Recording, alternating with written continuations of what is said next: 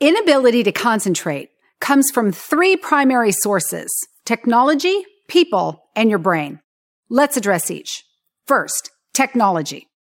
Out of every 10 emails you receive, how many are really important? 2? 1? None? For most people, the majority of incoming email is unimportant. So why do we act like everyone is a hot potato? If you receive an email an average of every 4 minutes, it takes the average adult about 7 minutes to ramp up into a state of focused attention. You see why it's easy to get to the end of the day without feeling you accomplished anything of much significance. The solution? Disable your global email alerts so you don't receive a notification for every email coming into your inbox, and turn on rules to alert you to emails from important people, such as your manager or key clients. In your Outlook tools, for example, go to your advanced email options and uncheck the alerts that sound when you receive email. Then right-click on an email from someone important and select Create Rule. Then set it to play a sound when you receive an email from that person. Second, turn on your voicemail, send all calls, turn off your handheld, take your phone off the hook, hide your blinking light, whatever you have to do so you're not disturbed by your technology. Next, take care of the second big reason you can't concentrate: people. Once you have your technology under control, work on heading off drop-in visitors. If you're in customer service or drop-in visitors are your job, such as a bank teller, this doesn't apply to you. Sorry. If several people in your department are having problems with drop-in visitors, agree on a signal that communicates to others, "Please don't interrupt me unless it's an emergency." A manager I worked with at Coca-Cola had an open door policy.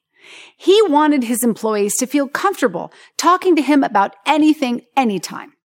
Unfortunately, he rarely could find time to get his work done. At his next staff meeting, he explained the problem he was having.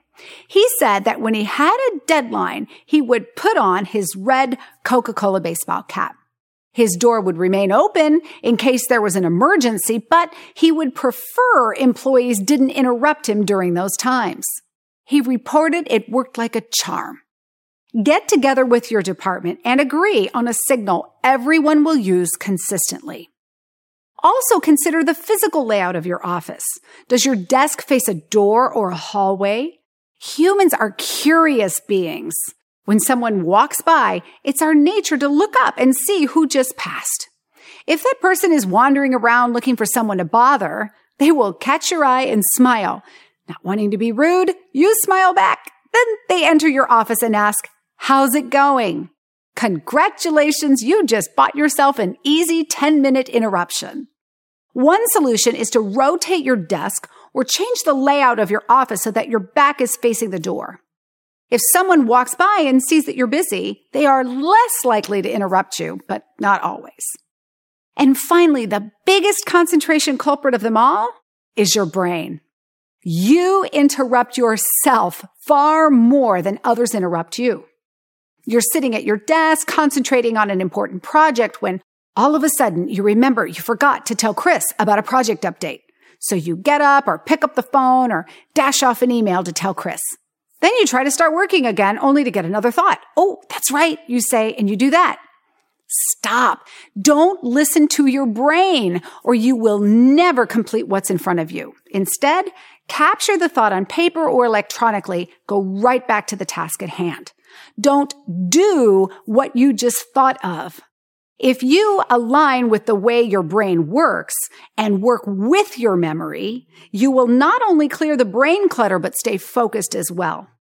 If you work on corralling these three big concentration culprits, technology, drop-in visitors, and your brain, you'll focus longer on the important work in front of you and produce higher value results.